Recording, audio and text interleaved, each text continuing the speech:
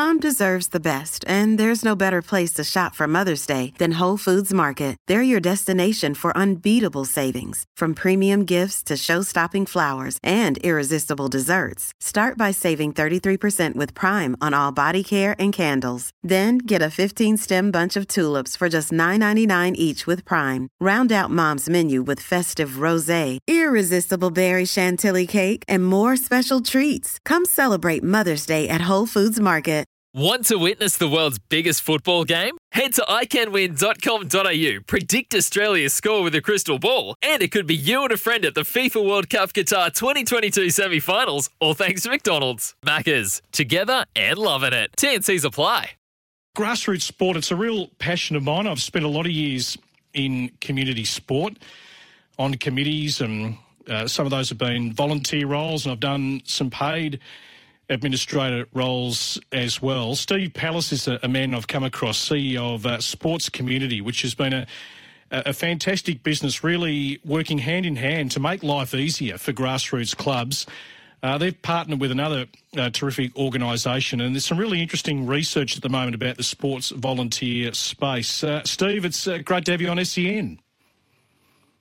Brett, thanks for having me, and Merry Christmas to you and the listeners. To you too. Just before we get into some of the nitty-gritty of this, you've teamed up with a company called Belgravia Leisure. For those in the sports and leisure industry, they would know the name Belgravia. They've got a terrific reputation. They've been around a long time, very established. Just tell us how you've come together and what you're hoping to sort of achieve out of that collaboration.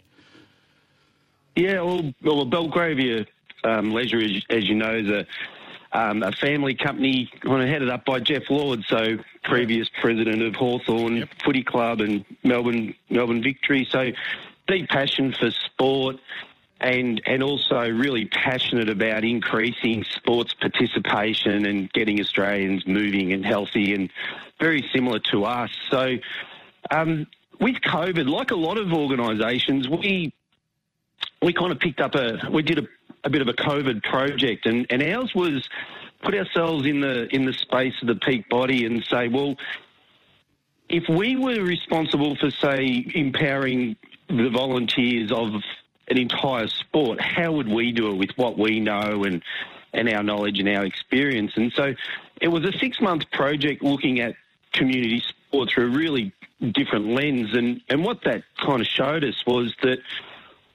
while we had the ability to influence a certain number of people, we needed to partner with and team up with organisations that were much bigger, much stronger, and gave us the capacity to really support volunteers around the country. And this was at the same time that sports was losing its staff, and particularly its community staff, the staff that were working in the community clubs. So it was a real perfect match, and one thing led to another, and we've joined the Belgravia family. So I'm really interested in this Sports Australia research, and what you've been telling me is that there's been a huge turnover in volunteers and quite a few not returning, and what has been a really difficult year at that local club level to, keep clubs afloat in some cases, and some may not return or may not return as healthily in 2021 with what has happened in 2020. Just take us inside some of that research. Well, when COVID hit, there was an anticipation there was going to be 3 real challenges for clubs. One was the obvious one, and the one that hit really hard and fast was the financial side. The second, people were really worried about losing participants and clubs shutting, losing connection, people filling their time with different things, not coming back. And then the third one that wasn't really spoken about too much early on in COVID was the volunteers. And what we've found is that the COVID period has been hugely challenging for volunteers, and what we saw anecdotally was that double the number of volunteers were leaving their committees compared to normal. And then in August, Sport Australia and Volunteering Australia released some research that said more than 70% of volunteers hadn't returned to their club in the same role. And so that confirmed the anecdotal experiences we were getting from around the country.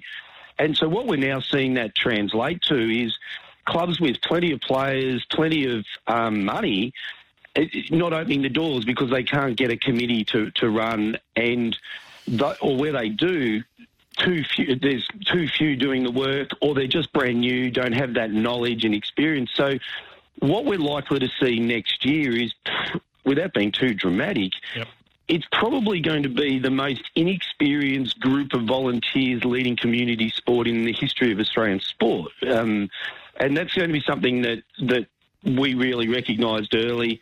And one of the benefits of partnering with Belgravia gives us the firepower to really address that issue, and now working in partnership with peak sports bodies to kind of all work collaboratively together to help the volunteers. I think this is a fascinating point, Steve. And as you know, we've met a few times. I've lived and breathed inside footy clubs, and good footy clubs, and the not so good in terms of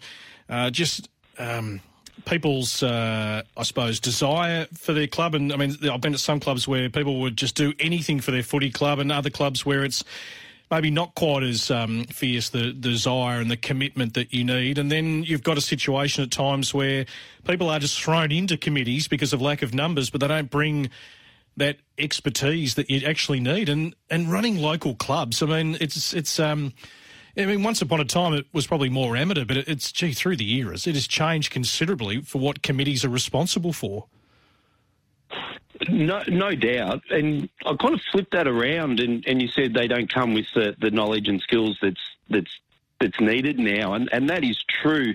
But the other side of the coin is that whether it's the club or the sport, they don't induct, they don't train, they don't empower. I mean, we should be able to bring people in with no knowledge and skills and give them the information that they need to be successful in that role. Yep.